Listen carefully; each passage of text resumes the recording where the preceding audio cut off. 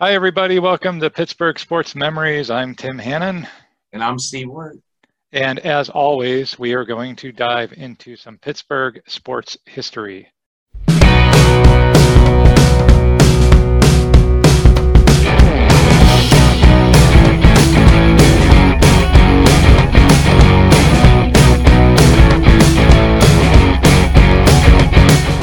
Steve, what are we doing on this episode? This episode is titled Memorable Moments in Pittsburgh Sports History. And just to, I guess, define the topic a little better, this, as you know, Pittsburgh sports history is full of lots of moments that we remember. And these are probably mostly from our lifetimes. I'm not going to, remember the 1903 National League Championship of the Pittsburgh Pirates because I don't think anybody who's listening to this was probably alive back then.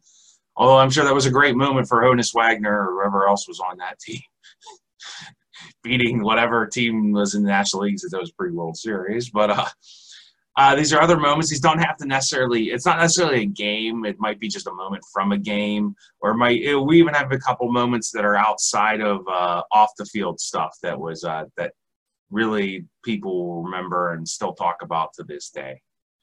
So I'm going to kind of start from the bottom here. I think the not the least, but the ones that might be more obscure, and then we'll work our way up to the one that I'm sure everybody's familiar with, the ones that everybody's are more familiar with.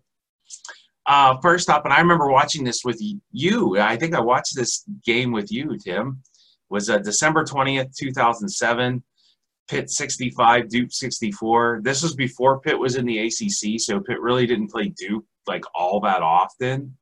I don't know if this was one of those weird early season basketball games because basketball actually determines a for real national champion on the field, doesn't vote on it. So they're not scared to teams aren't scared to play each other early in the season because it doesn't really kill your season.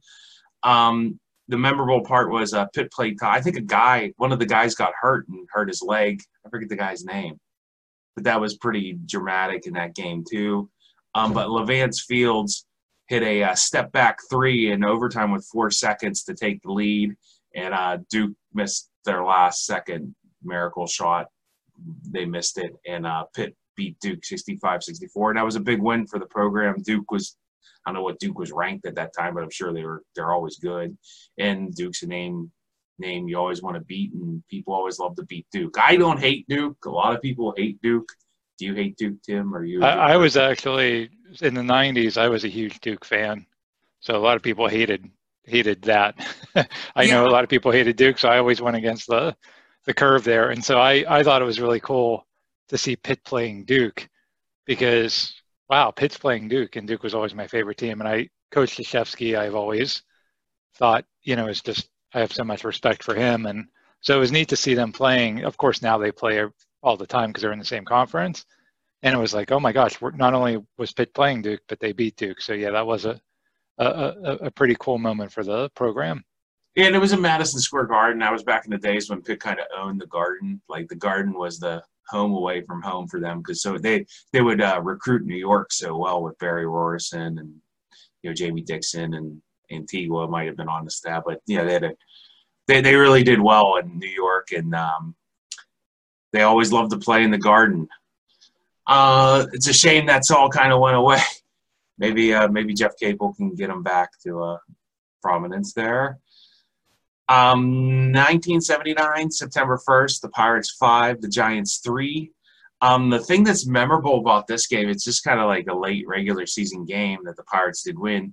But Chuck Tanner had did something very unconventional. Chuck Tanner was a very unconventional manager for that time.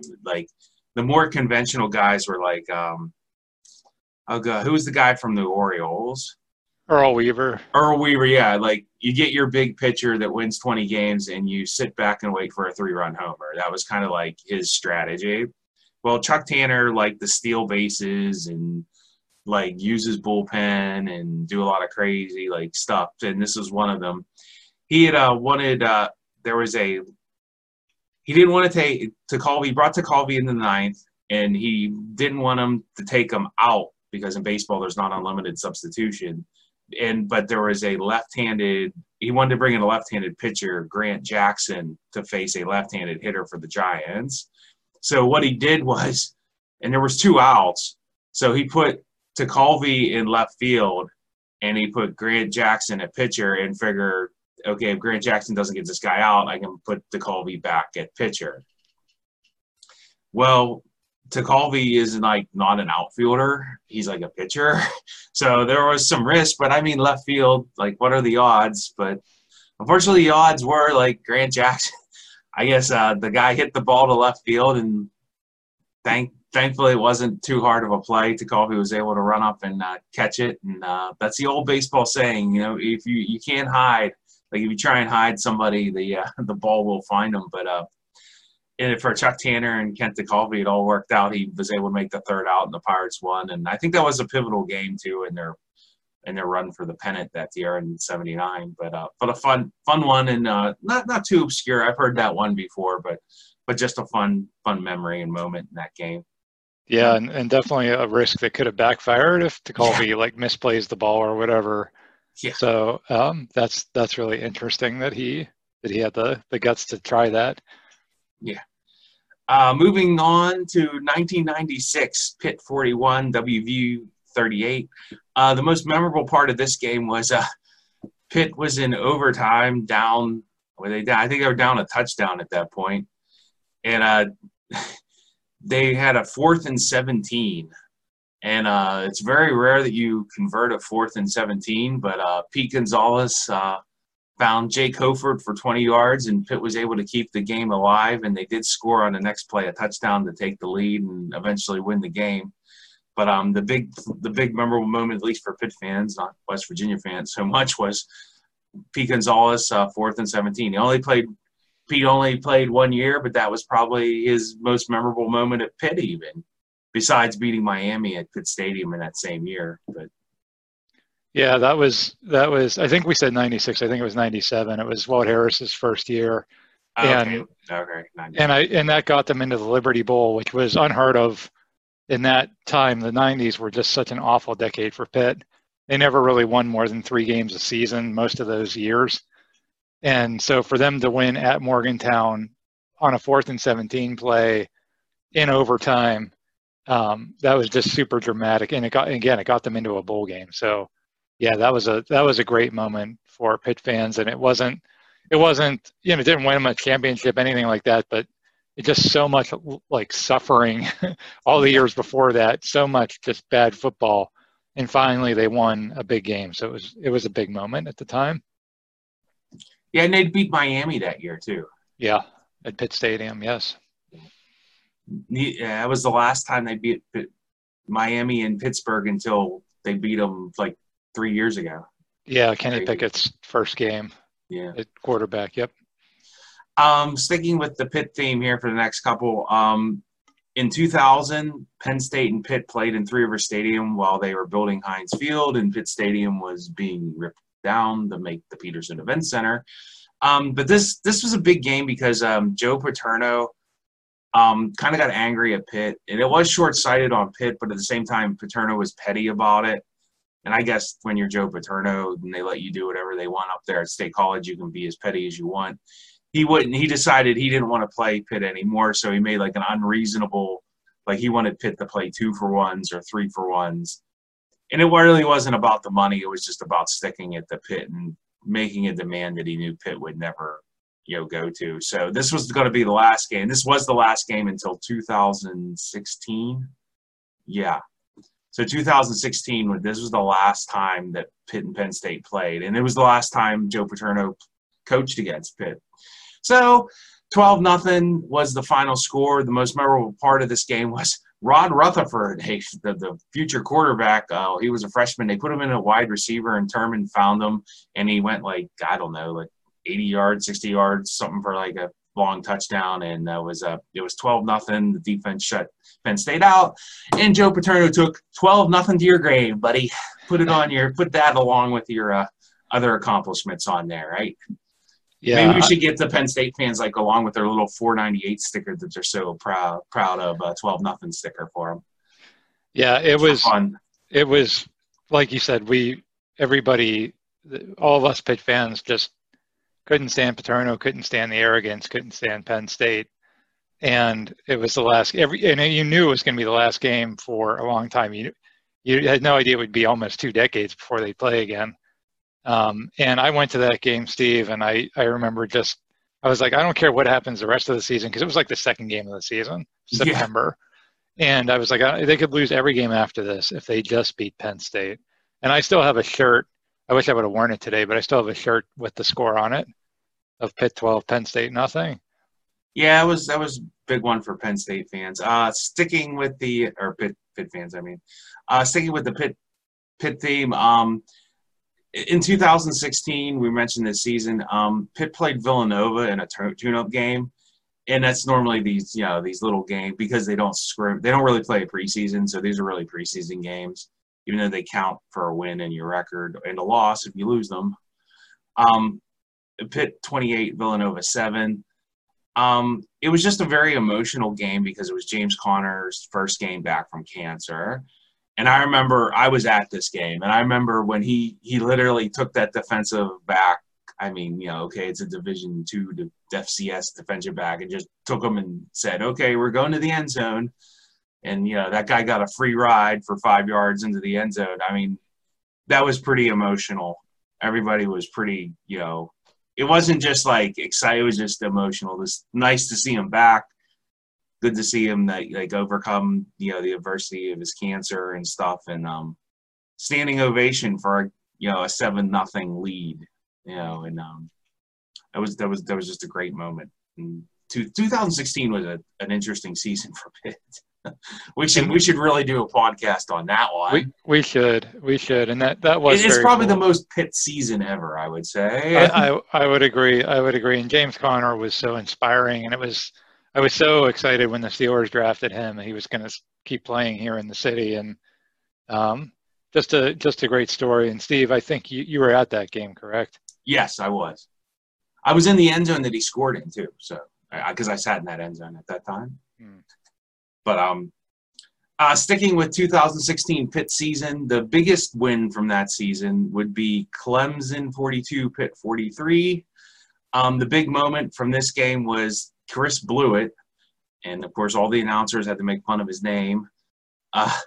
He kicked a 42-yard field goal at the end of the game to pull out a 43-42 win for Pitt.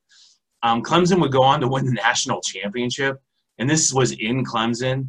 And the funny backstory about this is Clemson ducks us. Like, Clemson never wants to play Pitt. And I don't understand it. Like, they're the only team I can legitimately say doesn't fear. Like, I think they're afraid to play us. And maybe rightfully so. They hadn't lost a home game to an unranked opponent in like 6 years. Like, especially under Dabo Swinney. Like, they just, like, for some reason, they really don't like to play Pitt because they were supposed to play Pitt. Remember the Big East ACC settlement? There was like a lawsuit and stuff. Instead of playing Pitt that game, they just paid the penalty. But this was I think this was a conference game, and they ended up having to play Pitt in Clemson. God forbid Clemson ever come to Pittsburgh. That'll never happen. Come north of the Mason-Dixon line. Ooh, scary. But it was a great win, and Chris Blewett was the memorable hero of that because he missed a field goal at the end of the half badly, kicked it into the line. And then that, of course, the shot. I think he missed an extra point too, and like Narduzzi like gave him a kiss like halfway through the first half or something, and to see a kid come back and make a nice little atonement for himself, and that was a great moment. And I predicted it. It was funny because I predicted that in August. I said the guy I work with, I said, Pitt's going to win this game. That's the most Pitt thing they'll do is they'll go down to Death Valley and win. I should have bet money on it. I really should have. Yeah, it is the most Pitt thing ever to, lose to some MAC opponent one week and then beat the number 2 team in the country at their home stadium the next week. And they go on to win the national championship. Well, that's the year they had Deshaun Watson. I mean, they're always a well-oiled machine, but that year they were extra well-oiled. And it wasn't like the Pitt defense really, I mean, they scored 42 points, but Pitt still kept up, and they're. I know, one of the big plays was they stopped them on a 4th and 1 late in the game. Yeah, Gallman, they tackled. That was Columbus, who I always kind of ripped on, but he made. Yeah, it was a defensive end turned him back in, and Columbus cleaned up the tackle and actually made a play. And I mean, I always never thought much of Columbus, but boy, he really made a play on that 4th and 1, because that was 4th and 1 too. That wasn't like 4th and long. Yeah, and that was if they converted, they would have iced the game. The game's over. So yeah, I remember watching that thinking like, this is nice. Like, it's cool they kept up with them, but there's no way they're going to actually win it. And then when that field goal went through, I was like, oh my Lord, they actually are going to beat Clemson in Clemson. Like, that was hard to believe. But again, that's how Pitt rolls. You never want to play Pitt when you're the number 2 team in the country, because they have a whole history.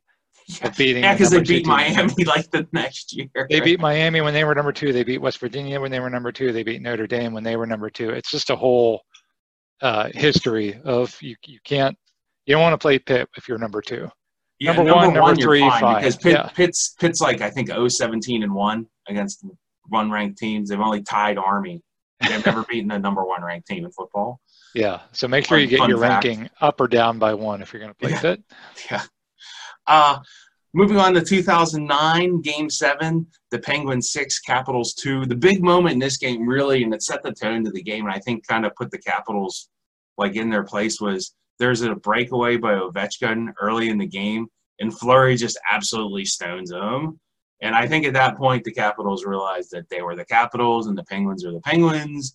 And no matter who you are, except for one time ever, they're just some teams in different sports that always beat other teams. The Islanders always beat the Penguins. The Steelers always lose to the Packers or Bears. And for some reason, the Penguins beat the Capitals. They have their number. They just always do. It doesn't matter what the Capitals do. It's just, they're always going to beat the Capitals. And sorry, Capitals. But they ended up scoring 6 goals, and that was kind of the early Ovechkin Crosby rivalry era. Yep, and that was so satisfying. The Penguins were down 2-0 at one point in that series, and they came back and won in 7. And that Game 7 was at Washington too, so that made it even sweeter. It doesn't even matter because it's all Penguins fans anyway. If you go on the internet, it's half the. What is that? The Verizon Center is Penguins fans anyway. So. Yeah, but it was a big moment. We did an episode. If you haven't heard it, go back and listen. But we did a whole episode about that Cup run, and that series was so. Really, that was the big. Obviously, the Red Wing series, but that one was the big series to get there. So. Yeah.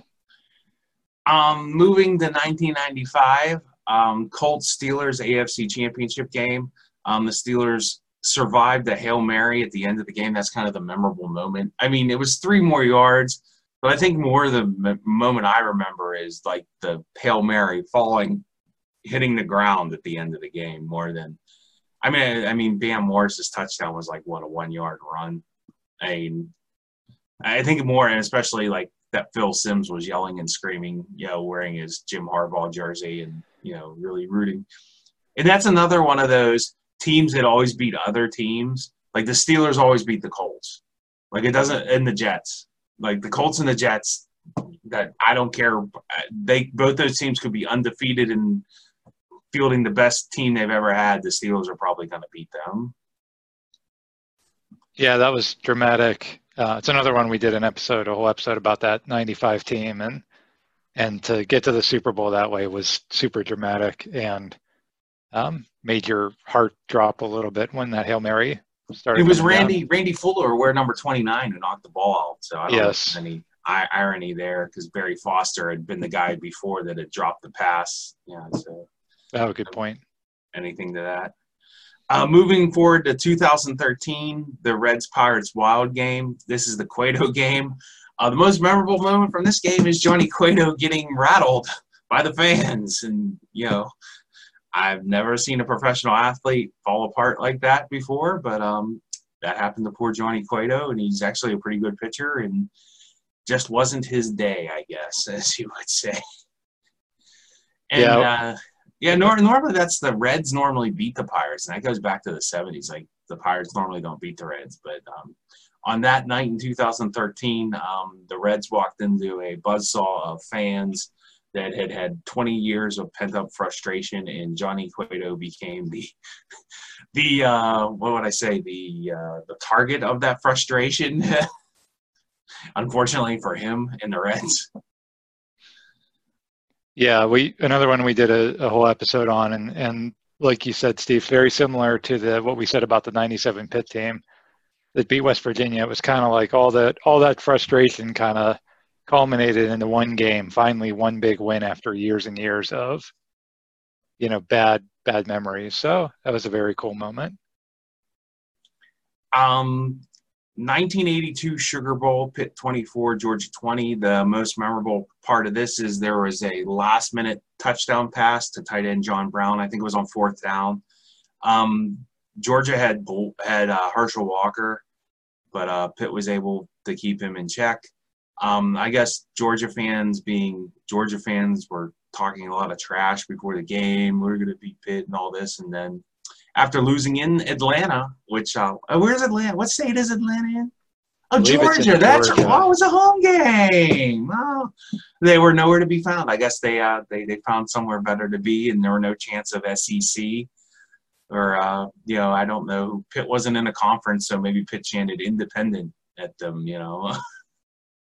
But no, the fun part was that Marino threw a nice touchdown pass. And I remember there was a game, I remember when, but it was years ago at like halftime, and they reenacted it. They reenacted the play. I don't know why Pitt did that. It was an odd thing to do, but they did it. And John Brown was like probably in his 50s, and so was Marino, had been retired for 10 years. They completed the pass. But that was an odd thing for Pitt to do. But at least we got to celebrate the '82 Sugar Bowl. and the thing about that game was it was Marino's senior year, which was a disappointing season. They Jackie Sherrill had left, and Foch Fazio had taken over, and Marino just didn't have a great senior season. Like, Pitt had a lot of expectations that year, and it didn't work out as well as everybody had hoped. But that was a nice way for him to end his career at Pitt, was on a last-second touchdown pass on 4th down. I think they were 11-1. Were they 11? Yeah, they lost to Penn State. That was the only Penn State fans like them. That's like their third. That's like their 13-9. Yeah, I just know Marino, like performance-wise, just didn't have a great year because that was one of the reasons he fell in the draft. That and rumors about him using drugs and things of that nature. Yeah. Yeah, I mean, we've talked about that too with the fact that the Steelers couldn't be bothered to call across the street, But hey, that's why the late what's his name, coach of the Dolphins, has the win record, has the all-time NFL win record, and Chuck Noll doesn't. I've said that before. I'll say it again. Drafts have consequences. They do. That was a great win for Pitt, and that was probably the height of Pitt's run from the 70s to the 80s, and Pitt was never really the same after that. After Marino and Hugh Green and them left, Pitt really just was in decline, and so Pitt's never really reached those heights since. Quite honestly, I mean, the closest they came was under Wannstedt. True. Game 1, Stanley Cup second round, the Rangers beat the Penguins 4-2. The memorable moment is that Adam Graves slashed Mario Lemieux and knocked him out for the series. And it was a total cheap shot. And that was the whole I want to say strategy of that Rangers team was, well, we don't have enough skill to really compete with the Penguins, so we're going to goon it up. So they decided that, they should have just changed their name to the Flyers. But that was a really ugly cheap shot. I don't think did Graves even get suspended for that? I don't even. He may have, but it was one game, or it wasn't even anything serious. And it didn't. You could have kicked Graves out of the league. It would not have been the equivalent of losing Mario Lemieux. But the best part was the Penguins go on to win the game, win the series in 6 games. And back then, that was what, 1991? 92. 92? That was the 92 run? Okay. Well, the Rangers hadn't won the Stanley Cup since 1940. And the best thing to do to a Rangers fan is 1940. So I guess we can start 1994 now. That's been like 20 or 30 years. So we can start chanting 1994 at them. It just doesn't have the same ring to it. I do miss the 1940 chant. I mean, the Civic Arena just let them have it. Yes. I mean, so that's probably part of the memorable moment, is not just the fact that like the Rangers are a bunch of dirty bums that year, but the fans and the Penguins kind of got the last laugh, and the Rangers had to wait a couple more years to win their Stanley Cup. I hated the Rangers so bad back then, and I was so angry because then they won game 3 and they were up 2-1, and it was like, oh, now they're just going to win the series because they took out the best player in the league. Like, how unfair was that? I just, and everybody, like you said, it was an obvious cheap shot. I remember I remember Kevin Nealon on Saturday Night Live even doing a joke about it on Weekend Update because it was such an obvious intentional cheap shot. Well, he wasn't even going for the puck. I'm not even sure Lemieux had the puck. He just literally just was like, oh, there's his hands. Let me hit him with my stick. And it was like a baseball bat kind of swing at his wrist. It was garbage, and it was so satisfying to take them out and have them not win the Stanley Cup again. I will say one thing, the next season, the Penguins played in Madison Square Garden after Mario came back from cancer, and he scored 5 goals, and the fans there all gave him a standing ovation. And so I think I was a little more softened towards the Rangers fans after that because it was such a classy thing to do. But in 92, boy, I hated their team. I hated their fans. And Adam Graves will live in infamy in this town, I think, forever. Yeah. Another great moment, Super Bowl 10, the Steelers won 21-17 over the Cowboys. I think it was their first time beating the Cowboys. The memorable moment from this game is Roy Gerela missed a field goal. Like, if you go back and watch those old Super Bowls, I don't know if you have them on tape, or the NFL probably sells them now on DVDs. I think the NFL's finally kind of caught on to that like there are fans that want to watch these old games, and you can buy the old games now. You don't have to like, I got, I'll trade you, like behind the back alley Super Bowl trading deals. Yeah. But, the funny part was Roy Gerela missed a lot of field goals because he was I think he was like a pendulum kicker. He was not a stalker style kicker. So he did miss his fair share of field goals. And this was one of them. And it was in the Super Bowl. And Cliff Harris, he's just a class act. Isn't he a guy who, no, he wasn't the guy that said Bradshaw couldn't spell cat with the C and T. Yeah, that was Hollywood Henderson. Yeah, but he was the one who made excuses in the next Super Bowl that, I was in position and Bradshaw threw it to the wrong place or something. I think he's the one that whines about that or something like that. But before that, Cliff Harris was still being a jerk and decided to taunt Roy Gerela, said, good job, good miss, So Jack Lambert, who was playing special teams at that point, picked him up by his throat and chokeslammed him and said, that'll cool your butt off. Only he didn't say butt. And if you go back and the Steelers talk about that, they said that was like, that kind of fired them up, and they weren't really intimidated by the Cowboys at that point. And they went on to win that game. So big pivotal moment that, really there was no scoring or anything on, but just the fact that like the Steelers and Jack Lambert in particular weren't going to put up with like the Cowboys trying to talk crap like they always did on everybody. He was like, no, we're not going to put up with your BS from Dallas. Yeah, it was great. It was another team that everybody loved to hate, and they were America's team and all this nonsense. And, for him to just come up and, yeah, good job, good miss, idiot. And then, for Lambert to stick up and say, no, we're not going to allow you to do that, it definitely sent a message. And again, so satisfying. The most important thing is then, you beat them on the scoreboard, which they did twice. Yeah, and I think the Cowboys, those 70s Cowboys still cry about those games. They're like almost as bad as the Raiders. Maybe not as quite as bad as the Raiders, but I would say they're sad. Like they cry about losing to the Steelers as much as anything. And it's funny because when the Cowboys finally beat the Steelers in the Super Bowl in Super Bowl 30, like all those 70s Cowboys acted like that was their win too. And it was like, well, you guys still didn't beat the teams from the 70s. You still lost them Super Bowls. Yep. 1991, Game 6, the first round of the Devils. The Penguins win the game on a Frank Pietrangelo save, the save where he actually misplayed the puck if you watched. It's actually like he wouldn't have had to make the save if he just would have made like the first save that was kind of normal. But Peter Stastny had a wide open net and apparently decided to shoot it like Pietrangelo's glove looked really inviting. So, but it was a great moment, good save, and it like propelled the Penguins to the win in that series and their first Stanley Cup run.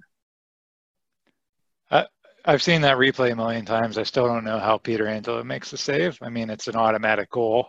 He literally had the whole net, though. It's like he shot it into his glove. It's amazing. That series was so frustrating, too, because the Penguins, when the Penguins got into the playoffs that year, there were a lot of high expectations. They had a really good regular season, and the Devils came out and just frustrated them the first 3 or 4 games. I think they were down 3-1 in that series. And it was like, oh my gosh, and the Penguins were just going to lose in the first round. Everybody had all these high hopes they were going to go deep into the playoffs.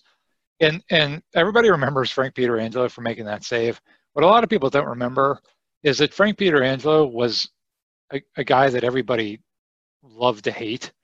He was kind of like that, like Dwayne Washington or Chad Scott, kind of, that guy that always got blamed when things went wrong. And if he had to play, oh no, Pietrangelo's in, he stinks. And no one remembers that. Everybody just remembers he made the save, and good for him because now he has that moment. Kind of that's his legacy in Pittsburgh instead of the goaltender that nobody wanted to see play. I think he had up and down. Like he was very up and down. Like he would make great plays, but he'd let in like a weak goal at times. And obviously, he made a great save when they needed the most. Yep, he did. But I think that was Game 6 and they had to play Game 7 after that. But they would have been down 2 goals, I think. They were down at that point, I think. I believe so. It was just a big, like you said, it could have turned out very differently had he not made that save. Yeah.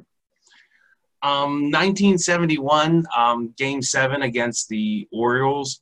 I'm just going to go with Steve Blass here. Steve Blass pitched a 1-run, 4-hit complete game. It was probably one of the greatest clutch pitching performances in Pirates history. Him and Clemente really carried the team. If you've watched that Game 7, I've seen a replay. It really is. Like, I think they score one other run on somebody, but like him and Clemente just were like absolutely like nobody else on the Pirates did much of anything in that game.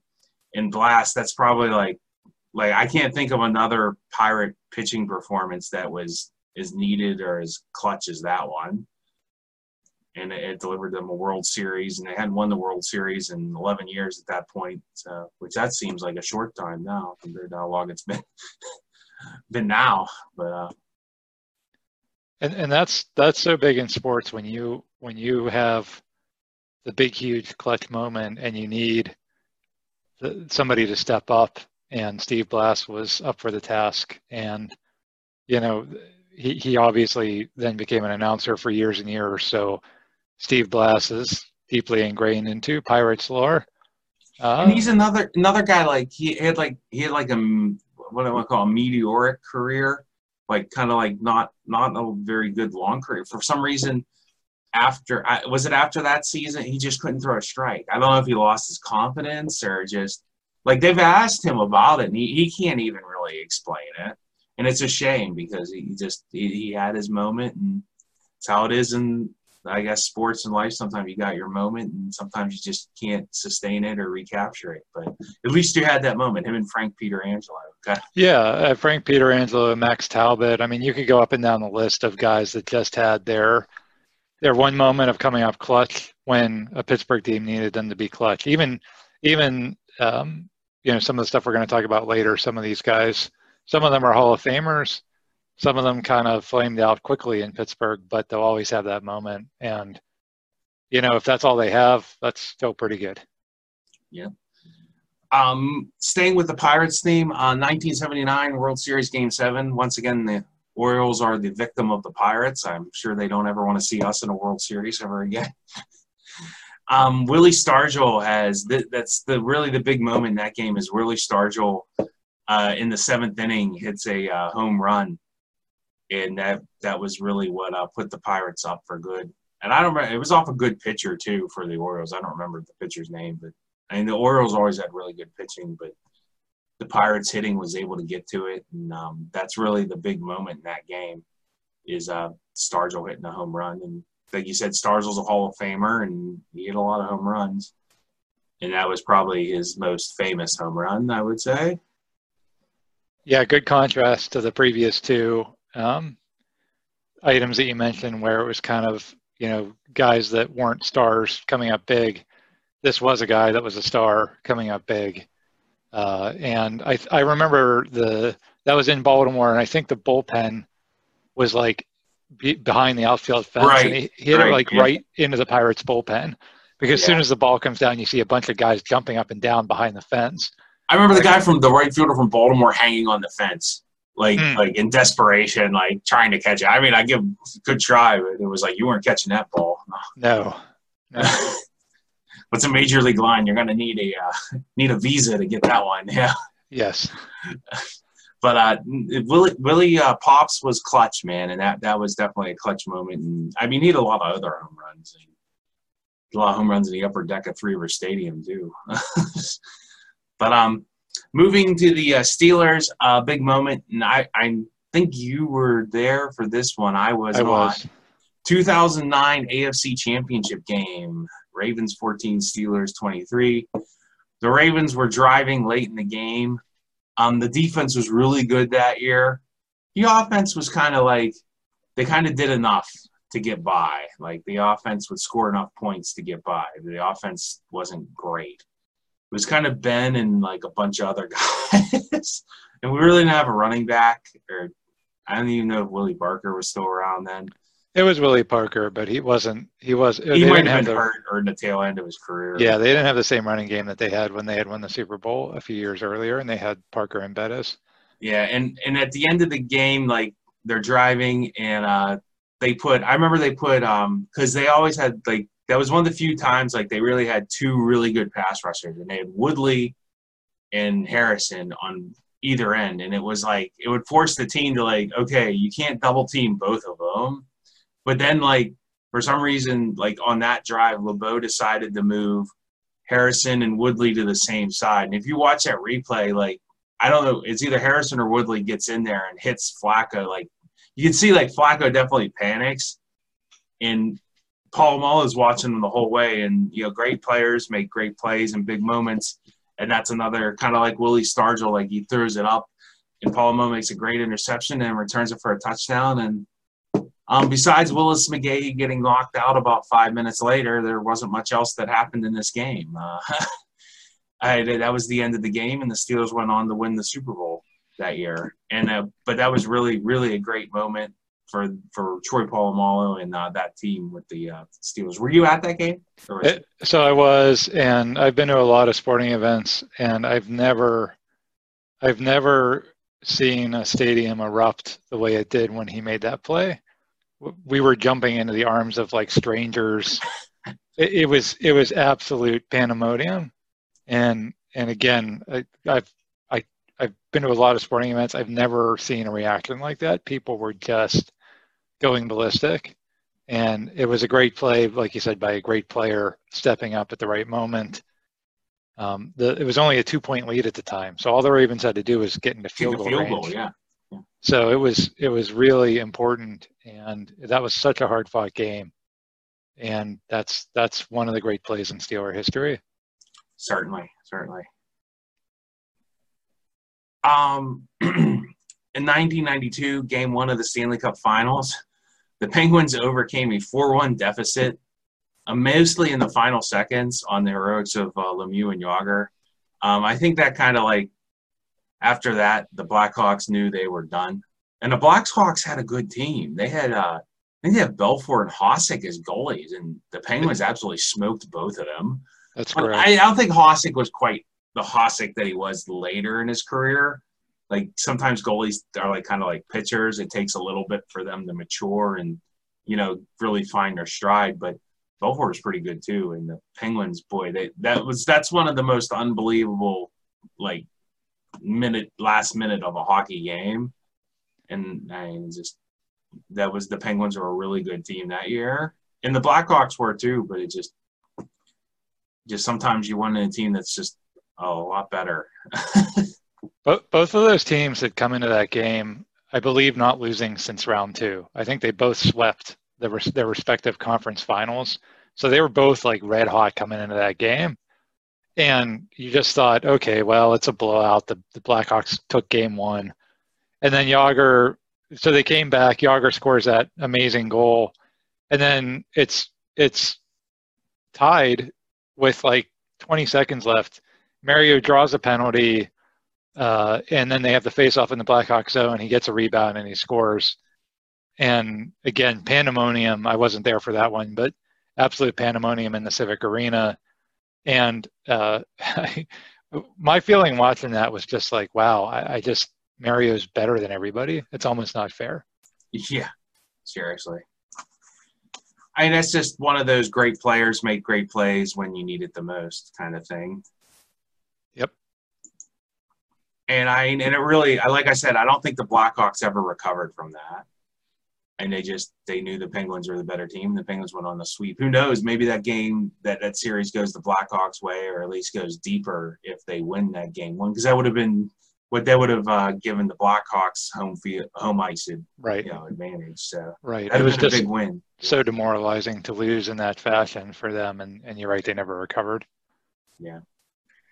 So moving to 2005, the AFC divisional game against, once again, the poor Colts.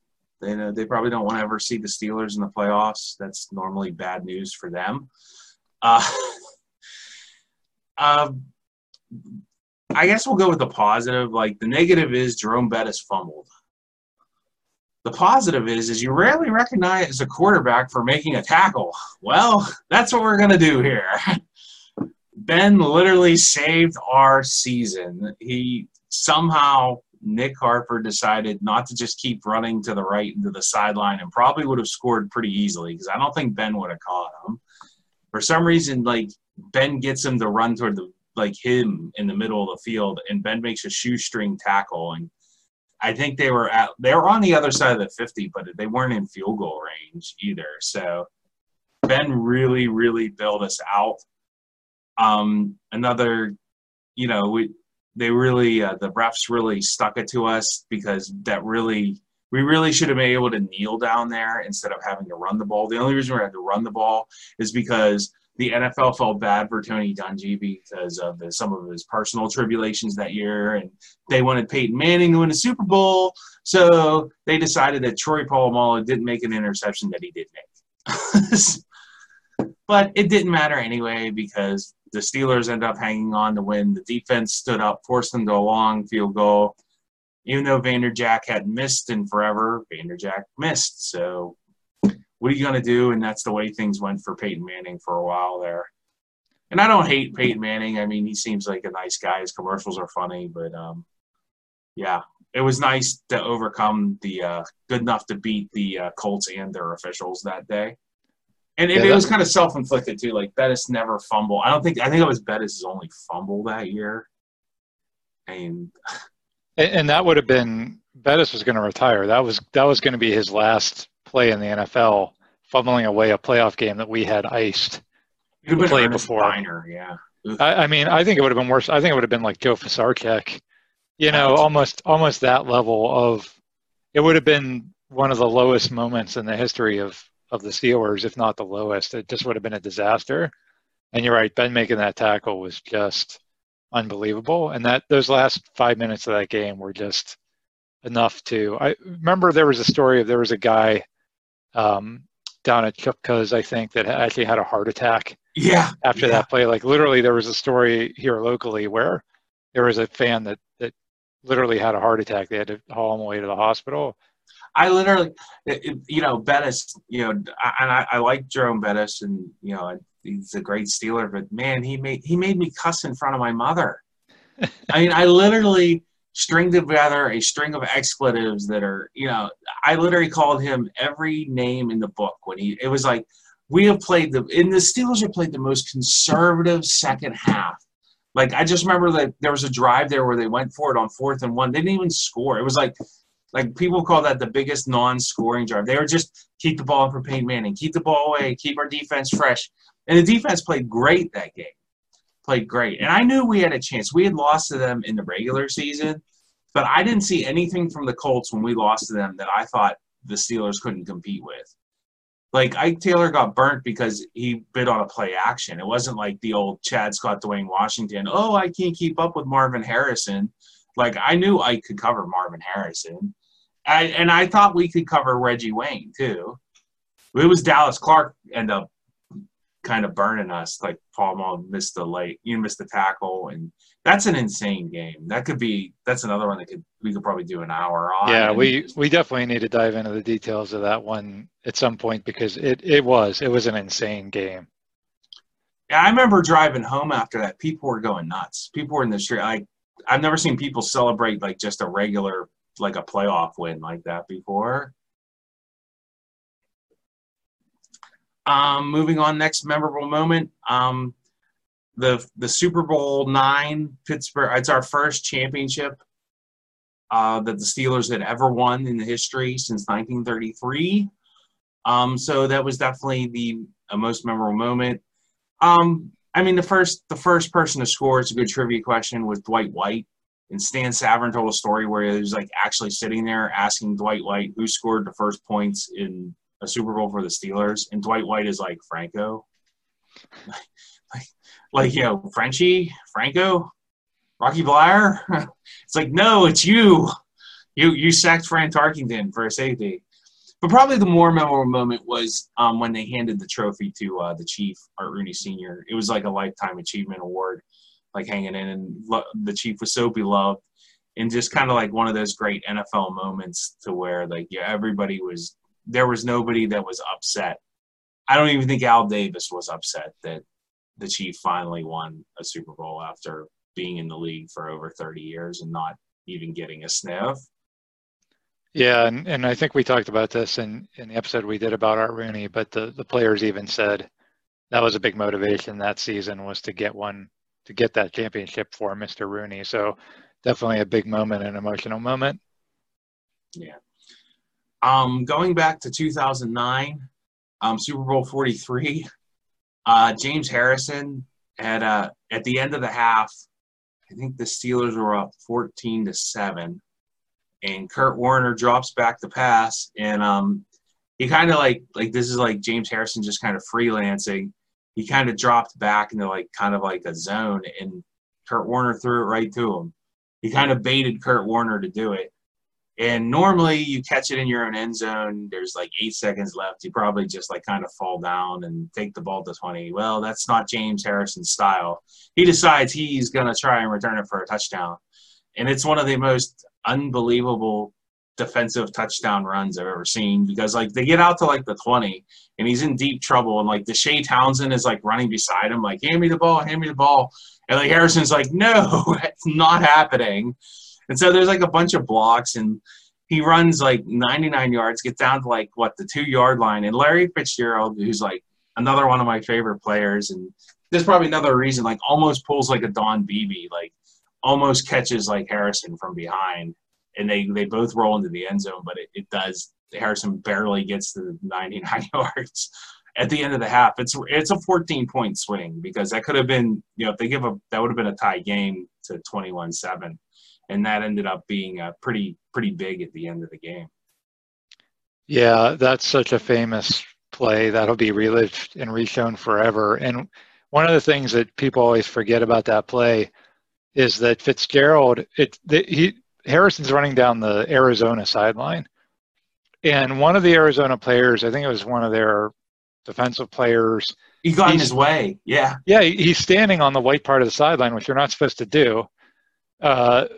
And Fitzgerald actually had to stop and go around him and he still caught Harrison at the 2. But if that guy's standing back and letting Fitzgerald just run free, Fitzgerald probably catches him at the 15-yard line or so, and then the half's over. And it's a memorable play still because they stopped him from scoring, but it's nowhere near the same level of, shift in the game. And so that guy standing on the sidelines, prevented Larry Fitzgerald from catching Harrison. And I remember they interviewed Ken Whisenhunt right after that, and Ken Whisenhunt, to his credit, wasn't panicked or anything. Yeah, it was a big play, but we got a whole half to overcome it. And guess what else was he supposed to say? Oh, boo-hoo, we lost the Super Bowl already. No, I give him credit for keeping his composure, because if I was the coach, I definitely would have lost it there. That was ridiculous. Right. That was such a big play. It was such a pivotal moment in that game. But to their credit, Arizona, they kept their wits about them and, ended up making a game of it. Going back to 2009, 2009 was a big year in Pittsburgh sports. Game 7 against the Red Wings. I remember, you mentioned Max Talbot. He did score 2 big goals in this game, but I think the more memorable moment is Fleury at the end of the game, making that big save on, was it Lindstrom? Or was it? Yeah, Nick Lindstrom. And if Fleury, that's probably a bigger, people remember the Peter Angelo save. I think that's bigger than the Peter Angelo save. It's game 7 of the Stanley Cup. It literally won the Stanley Cup for the Penguins that year. Yes. And it's just a great save. He had to come across his crease and get big, and Fleury he just made a tremendous play. And like I said, Fleury's going to be a legend in Pittsburgh forever. Even though he's left and gone to Vegas, people love him. And he's a good player and seems like a decent person, and people love Fleury. And this is one of the reasons why that save will always be a legend here.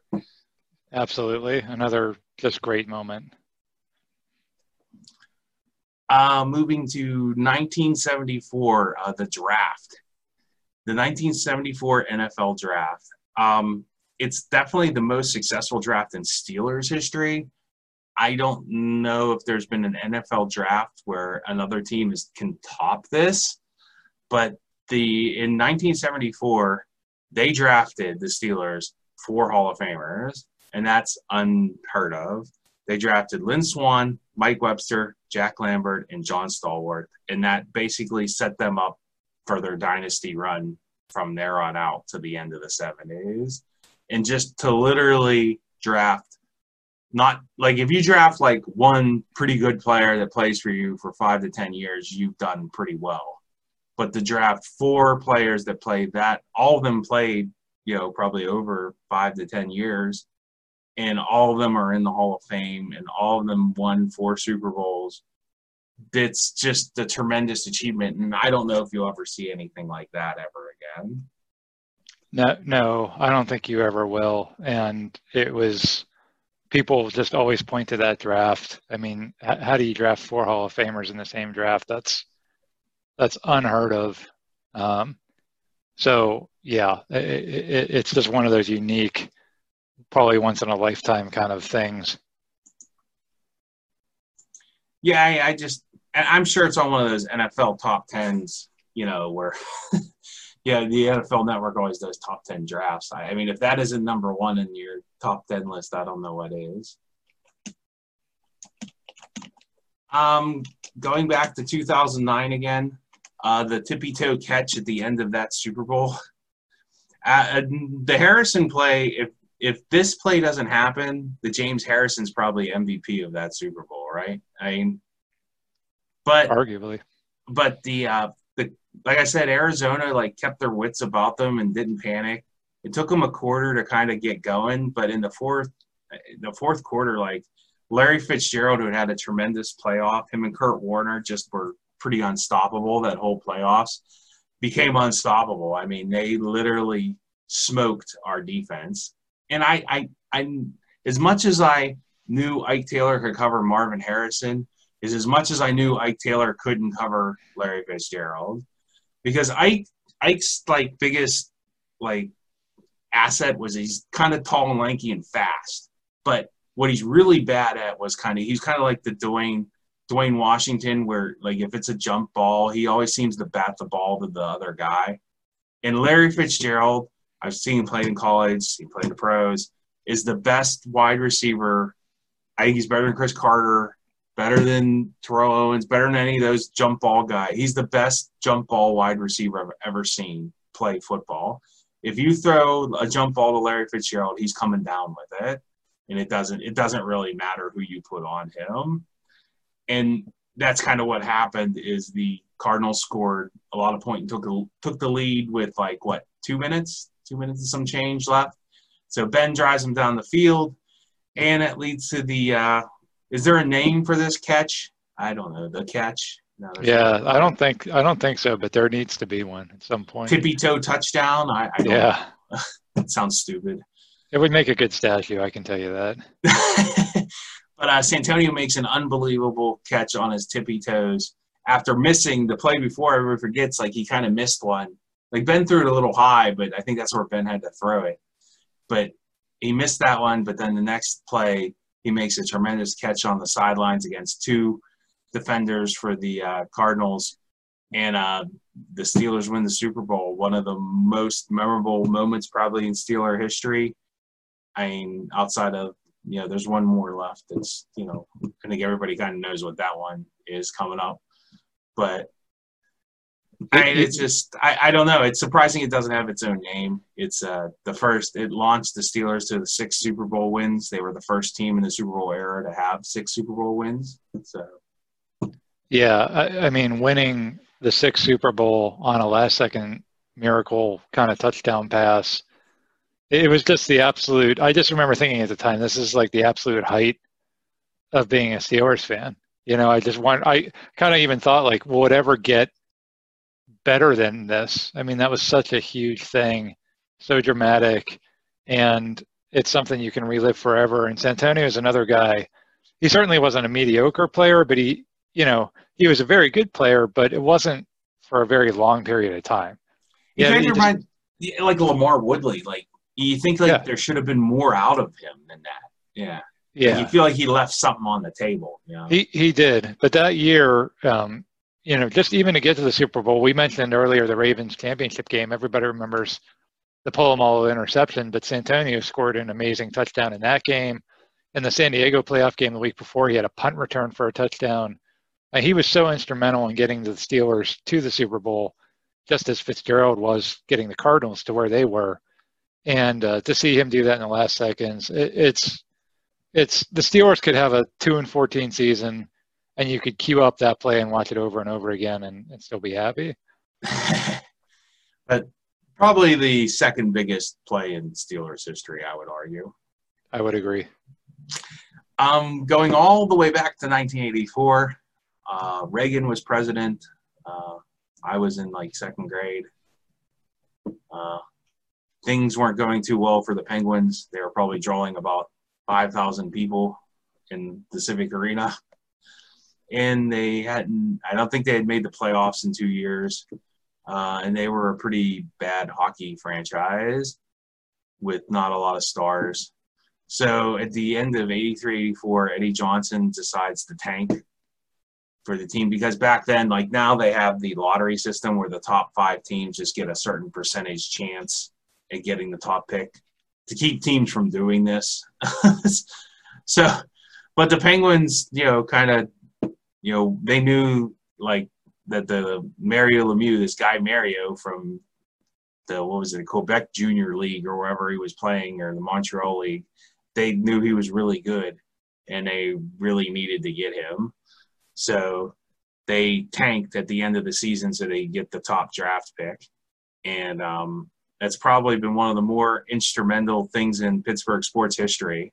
And that's why it's a memorable moment. It's a pivotal moment. The Penguins probably aren't in Pittsburgh if they don't tank and get him for this team, because he literally saved the franchise in hockey in Pittsburgh. He made hockey. Hockey really wasn't that big of a sport back then. It could have been the other Pittsburgh Pipers or, any of the other lesser, minor league teams that have come and gone in Pittsburgh. Yeah, I would even up that. I wouldn't even say probably. I would say definitely. There's no Penguins if they don't draft Mario. And uh, tanking's not easy to do because you're never going to have everybody on board with it. If you're a player, you're not going to intentionally lose. You need to play somewhere the next season, and you don't want to look bad. So you also have to do it in a way that doesn't look like you're tanking, which is also hard to do. So um, it's not that easy of a thing to do. It'd be another one that, Steve, that'd be worth a great deep dive because there's so many good stories about stuff they had to do. They like a goaltender was playing good and they sent him down to like the minors. It was like, oh, you're playing too good. You got to go to the minors, buddy. Right. Like it's not like Eddie Johnson like never admits it, but it's if you look at the transactions, the moves he made, like it's pretty blatantly obvious. And like he was telling the coach who to play and stuff. It's Yeah, and again, you have to like be very careful because the league's not gonna go for anything that goes against competitive balance. And again, the players have nothing to gain by finishing last. No, I mean, yeah, because they definitely affect their contracts and stuff. Right. And what if they want to get picked up by another team the next year? So, yeah, it was sort of like the Rachel Phelps plot from the movie Major League. Yeah. Assemble a bad enough roster and then hope that things go really bad, and then make moves during the season to keep that going. It would definitely make for an interesting movie. And again, call it what you want, but it saves hockey in Pittsburgh. It has an amazing ripple effect on the city itself as well, because of all the things Mario has done. So, that's a huge moment. Sticking with some off the field stuff, 1985. I remember this because I was still young. I was probably in third grade when this happened. But I remember this is the Pirates were for sale. The Galbraiths, who had owned the team, wanted out. And this is after the drug trials. And so the Pirates were in deep trouble. They were like Stargell had retired. Parker was gone. They were a pretty bad baseball team. And the ownership wanted out, I guess. And there was a serious talk of the Pirates moving and leaving Pittsburgh. Well, the mayor during that time was Mayor Richard Caligiuri. And a lot of background, too, in the city was this is the 80s. And after the 70s, like all the steel mills basically closed in the 80s. Like that was the end. Like I remember driving in the Parkway East, and there used to be a big steel mill there down on 2nd Avenue. And that one, it just stopped, that and the one in the waterfront, they were all basically going out of business. So the city was, that was kind of like the story of the decade of the 80s. It was kind of like the finishing up of like all the businesses leaving Pittsburgh from the 70s. So, and times were really tough in Pittsburgh. And I mean, whether you agree with it or not, Mayor Caligiuri formed a group of public and private partnerships. Some corporations that were still left in the city and committed to staying in the city, along with the actual government of the city, invested in the Pirates and bought the Pirates and got them to stay in Pittsburgh. And that's a big deal. I mean, they hadn't gotten PNC Park, which was funny because years later, Sophie Masloff, because Mayor Caligiuri had gotten sick and died, Sophie proposed remember Roberto Clemente Park? Does anybody? And she was laughed out of town for that. And then 5 to 10 years later, they're building PNC Park. But that was definitely a pivotal moment. Another team that might not, they could have, imagine if the Penguins don't draft Mario, and if Mayor Caligiuri can't find the private businesses, you could have lost both the Pirates and the Penguins in like 2 to 3 years, and you would have been just left with the Steelers. I mean, it's along with the city that was already reeling from the loss of the steel industry, that would have been pretty tough to overcome. Yeah, that's a good point. I mean, it really is. And another one with ripple effect. PNC Park never gets built. You never have that rejuvenation of the North Shore in Pittsburgh. It just would have a ton of ripple effects had the Pirates just been moved out of town. I put this one a little ahead of the Pens drafting Mario because it wouldn't have happened. But I think it's big too. In '99, Mario finally buys the Penguins with Ron Burkle, and this finally solidified the future of hockey in Pittsburgh. You knew finally the Penguins weren't going to go anywhere, even though they threatened to go to Kansas City to get the arena built. But I don't think Mario ever was going to really move them. But I mean, you got to negotiate sometimes with these politicians, but that's really a direct from '84 from them drafting him and him having such a successful career. And obviously, he grew up and, he basically spent his, young adult years in the city and, falling in love with the city and the people here. And, it's just a great story with Mario, basically coming from a whole nother country where he spoke a different language and falling in love with the city and moving here and becoming a part of our community. It's an amazing thing. We talked about this in our episode that we did on the goal that saved the Penguins, the goal that Jágr scored that year in the playoffs. And we talked about what a big risk it was for Mario to do this and how he risked losing a ton of money. It would have been so much easier for him to sign a 2-year contract with the Rangers and recoup all his money. And he didn't know Pittsburgh or certainly the Penguins franchise, which had stiffed him royally, didn't know them anything, but he felt it was his duty to the people of Pittsburgh to buy the team and keep them in Pittsburgh. I think he's one of the great, not all-time Pittsburgh athletes, just one of the great all-time Pittsburghers, period. Yeah. And that was a huge moment because, like the previous one you mentioned, it's one that we don't have a franchise probably if not for that moment. Yeah. Now we're getting up into the big two moments here. So everybody, if you've been following along, you probably can guess which two they are. And I'm going to go with 1972. Obviously, the divisional playoff game against the Raiders. Some guy named Franco catches the ball out of the air and rides in on his white horse and saves the Steelers season. The Steelers had been leading this game, I think. Was it 6-0 or 7-0 or something? It was 6-0. 6-0 when Stabler just runs he pulls off a scramble for 30 yards and scores, and they go up 7-6 with 2 minutes left to go or a minute and a half. And the Steelers really didn't have an offense back then. It was kind of like Franco to the left, Franco to the right. Hey, let's mix it up and send Rocky Bleier up the middle. They didn't really have a very good offense back then.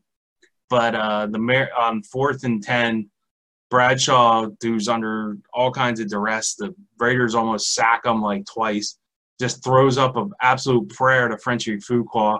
And it definitely bounced off Jack Tatum for sure. Yeah, that ball hit Jack Tatum, no doubt.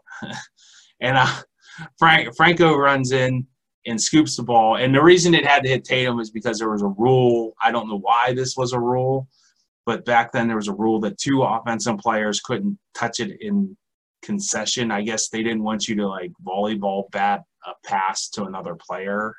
I never understood that either. Yeah, that's the only thing I could think of is you would somehow have a guy jump up and just tip the ball to another guy or something. Yeah, but so what? And first of all, that'd be really hard to do. And so what if they did? I never understood why that was a rule back then.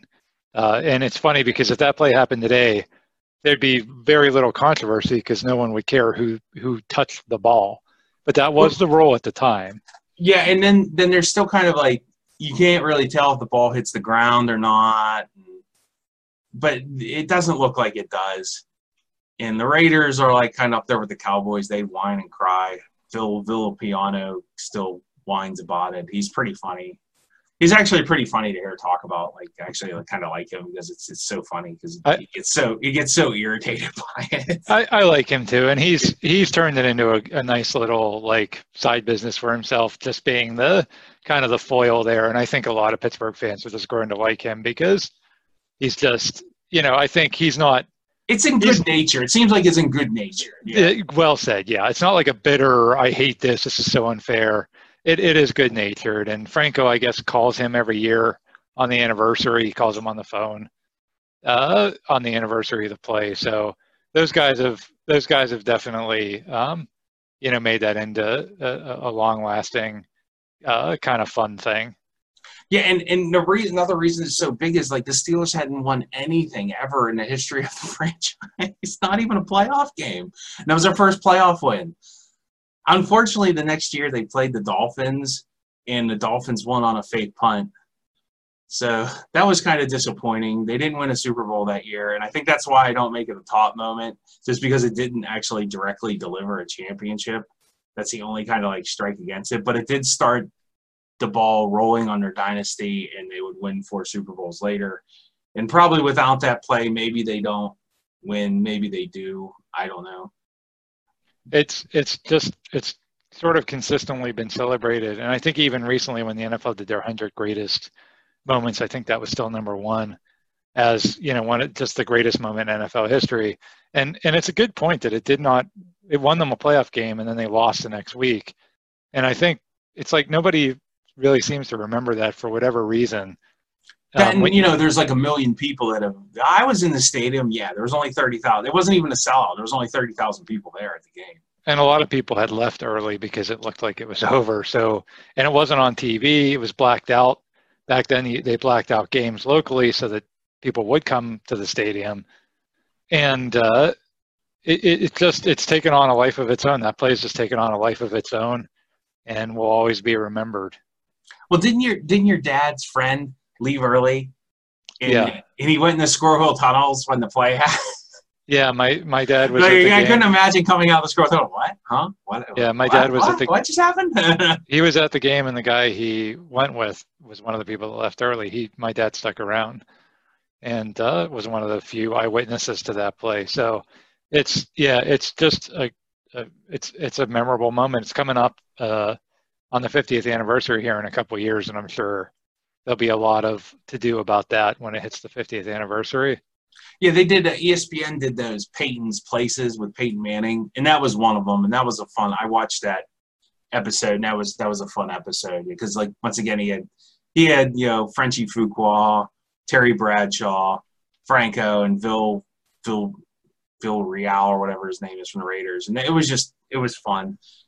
And they tried to recreate it with people, and nobody could do it. Not even Peyton Manning could do it. It was just all in good fun, and it's a fun play, and it's a great moment in Pittsburgh sports history. Even though I wasn't alive to see it, it's before my time, but it's so ingrained in Pittsburgh lore.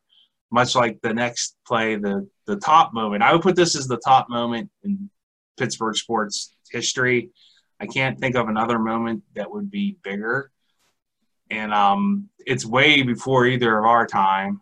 But you talk to people that lived through it. And so obviously in 1960 in Game 7, the Pirates were – what was the final score? It was like 10-9 or something. Yeah, it was high scoring for a baseball game. Insane. And if you watch the replay of that game, which do you know how they found the replay?